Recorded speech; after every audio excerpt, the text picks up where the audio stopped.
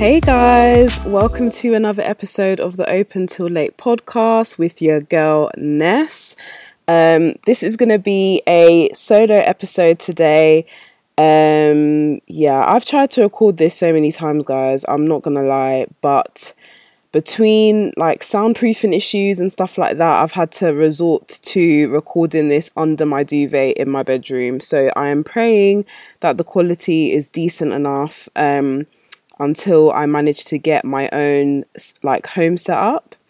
So I wanted to talk to you guys today predominantly about sexual abuse. This is off the back of what has been on the timeline recently. And I know that a lot of podcasts have already covered this, but I kind of wanted to talk to you guys from my own experience because I have, stuff to share with you guys.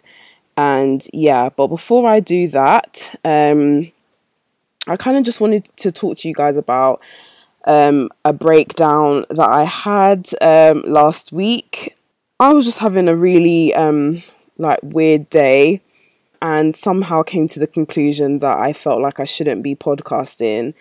I'm very hard on myself when it comes to the stuff that I love and projects that I'm doing, which is probably why it takes me a while to share them with others. But because this is a journey and obviously the whole point of a podcast is to have listeners, I've shared everything with you guys right from the very beginning. And again, obviously lockdown has had taken a toll on me as well in terms of rethinking about what I want to do with my platform.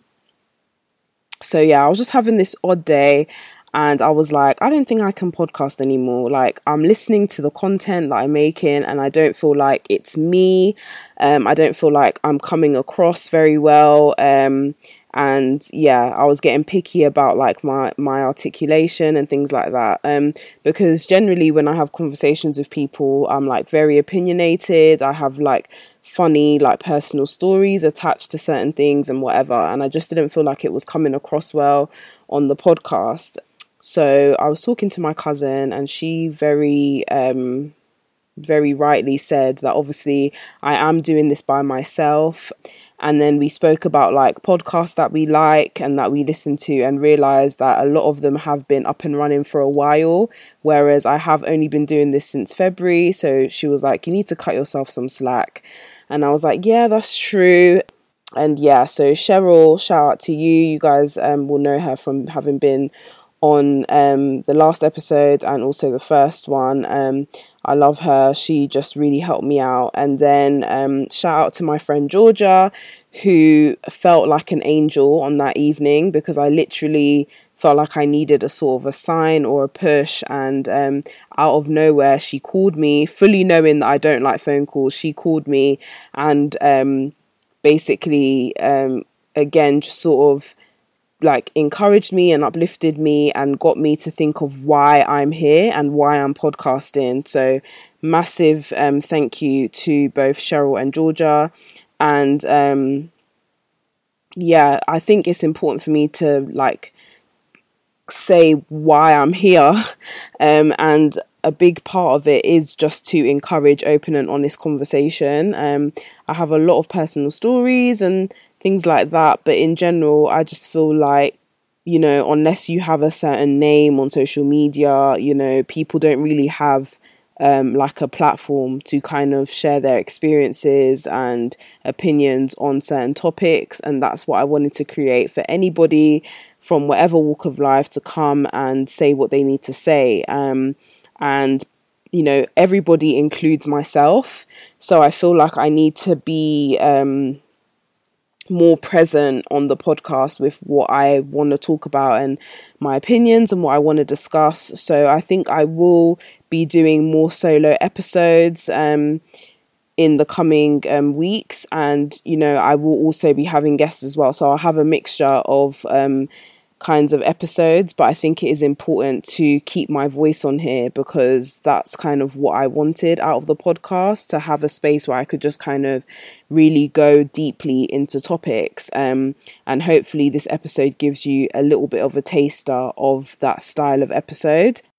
Let's get into it. I really want to discuss the topic of sexual abuse, again off the back of what the timeline has been discussing for I think nearly 2 weeks now, and I know that other podcasts have covered it, but I wanted to talk to you guys about my experiences. So, trigger warning, content warning, that I will be talking about sexual abuse. I don't want to trigger anybody, so if you feel that you need to tap out now, that's absolutely fine, and I will see you hopefully in the next episode.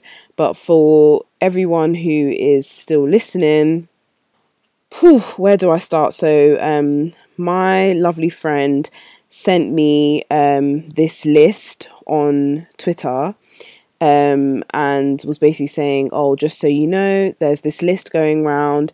It's known abusers, to obviously protect other people from encountering similar experiences to what others have had with these people. And coincidentally, I've been watching I May Destroy You. And if you don't know what that is, it's a new series on BBC One by the brilliant Michaela Cole.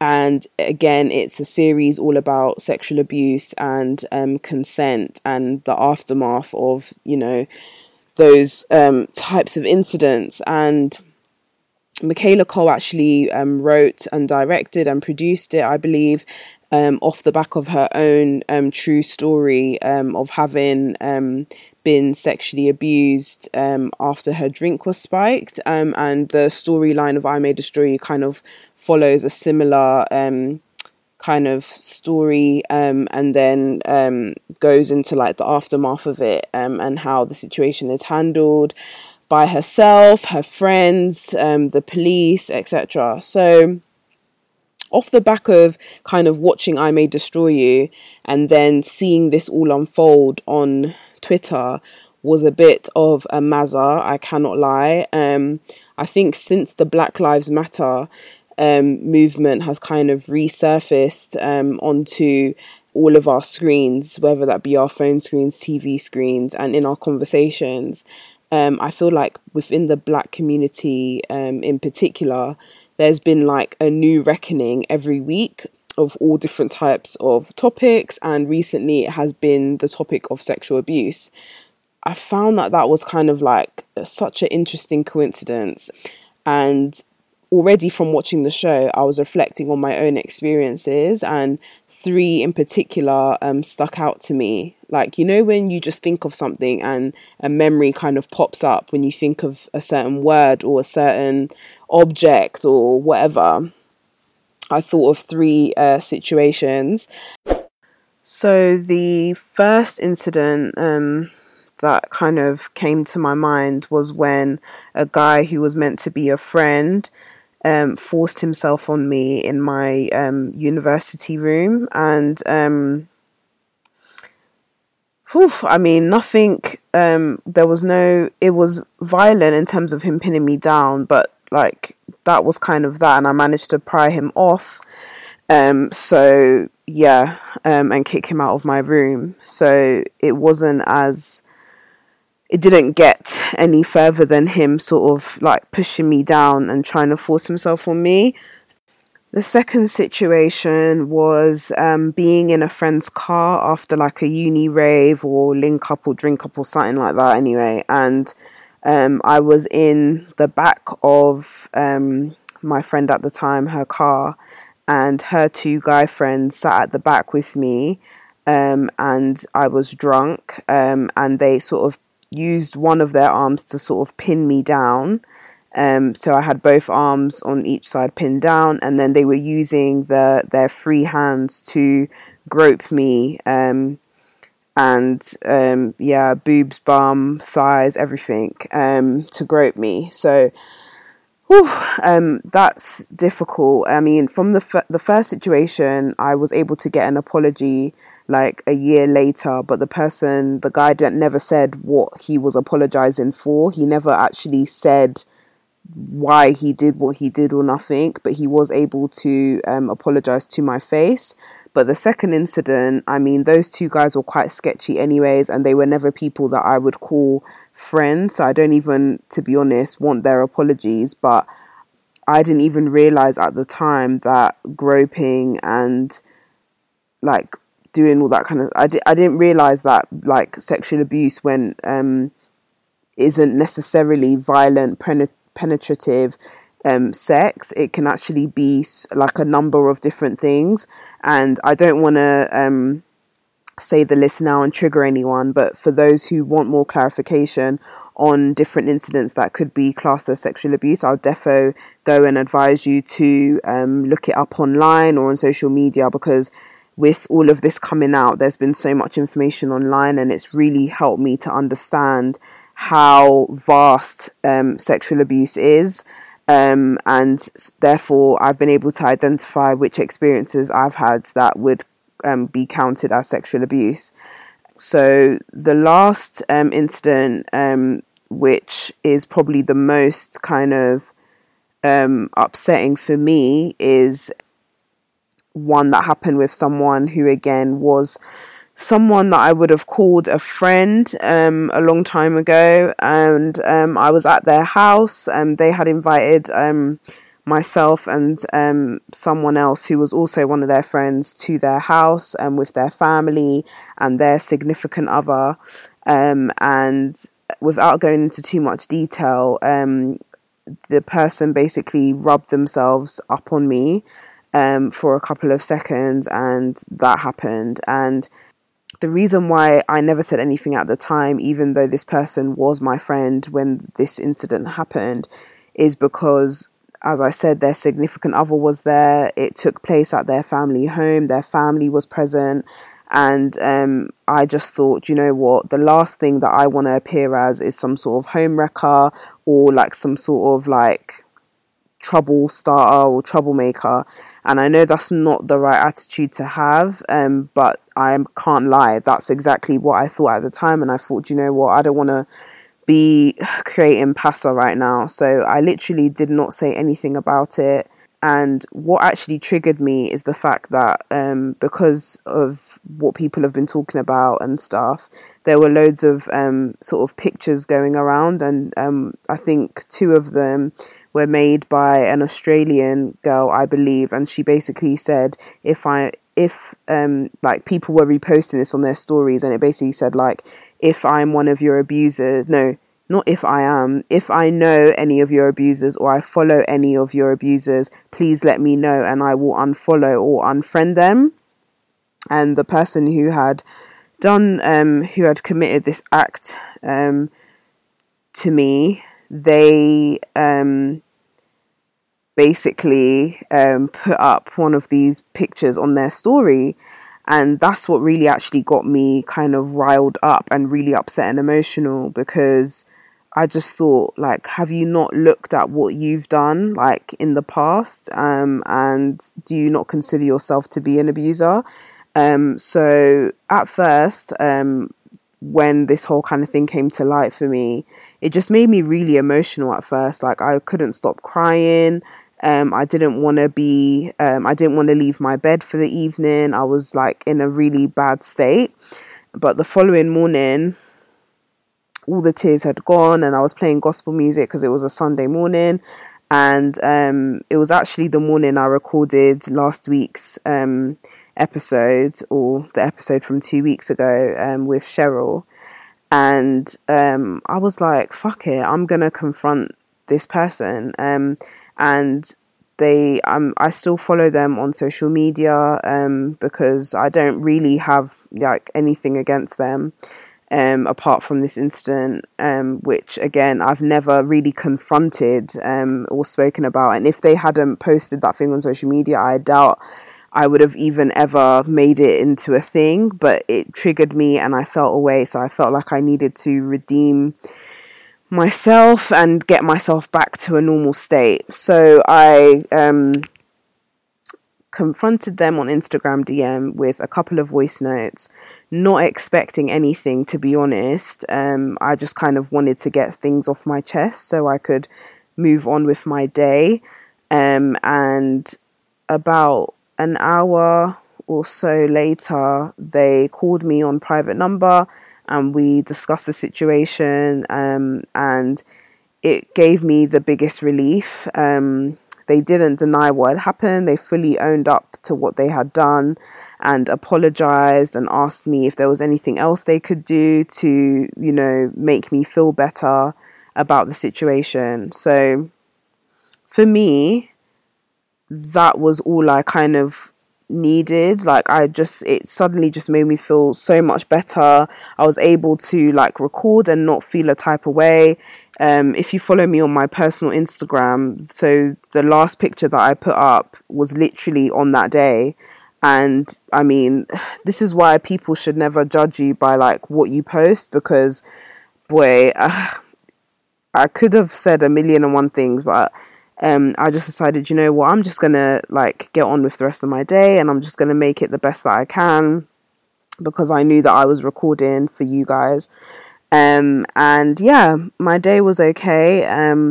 I also on the following week after that, I also got a chance to communicate with the person's significant other, and that also went more pleasantly than I expected, and even gave me an even greater sense of relief. So I'm not telling anybody to go and confront their abusers or confront abusers on behalf of other people or anything like that. But I just wanted to share my story in case someone was thinking of it, or in case it had been on someone's mind, and just to give a different perspective to what is going on, because I think there are going to be a lot of people who online or with brands and reputations to uphold that may not admit to being an abuser or having committed an act of sexual abuse on someone else.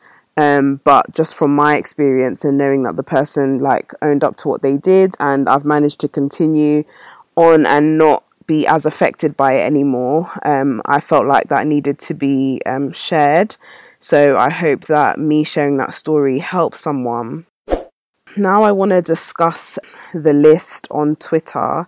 So yes, as I said, my friend sent me the list, and I only really knew about 5 or 6 names on there because they are well known in the social media space for various different things. And one thing that kind of stuck out to me is I would never victim shame anyone or lie or think that anybody is lying about this happening to them.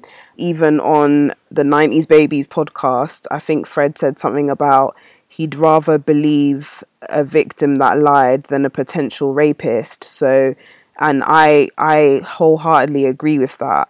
The only issue I have is with how the actual list was compiled and how that worked, because technically, and again, they said this on the Meet Us After 7 podcast, they talked about the fact that anybody could have made a fake account, male or female, and submitted a name to this person on Twitter who created this account, or who created this concept of compiling this list. I say all that to say that because that was my concern, I was trying to get to the root of how this came about, and so I went back to the list that was DM'd to me and I looked at the person's @ and I really recognized the @ name, but I couldn't I didn't want to confirm or assume. So then I looked at who they followed, and a lot of those people either went to college with me or are friends with people that I went to college with. And then all of a sudden it hit me who the person was. So again, I had to message someone from college to check and be hey, this whole list thing on Twitter, do you recognize this name? And the person I messaged was duh, basically. They were didn't you know? I thought this whole time you were aware. I was fully not aware, to the point where when the person confirmed it was who I thought it was, I literally dropped my phone and I was literally like shaking with anger. To make a long story short, this person who started this Twitter list of abusers is someone that I have a history with. And I'm not saying that it's not possible that they've changed or they've reflected on their behaviors and now they're a different person. But at the time, they were just a horrible, horrible human being, like very evil. And they literally threatened to kill me about twice. They harassed me online, in person, via text message. Like, it was disgusting. This girl's harassment was to the point where my mum, who wasn't even communicating with me at the time, had to be made aware of what this girl was doing to me. And my mum called my college in order to get a restraining order on her, or like basically so that like my college and her college were aware of what she was doing. But now it just makes me think, like, I'm not gonna lie, like, I hope she didn't just like add random names on the list. Like, I hope everyone on the list was like vetted and it's an honest list.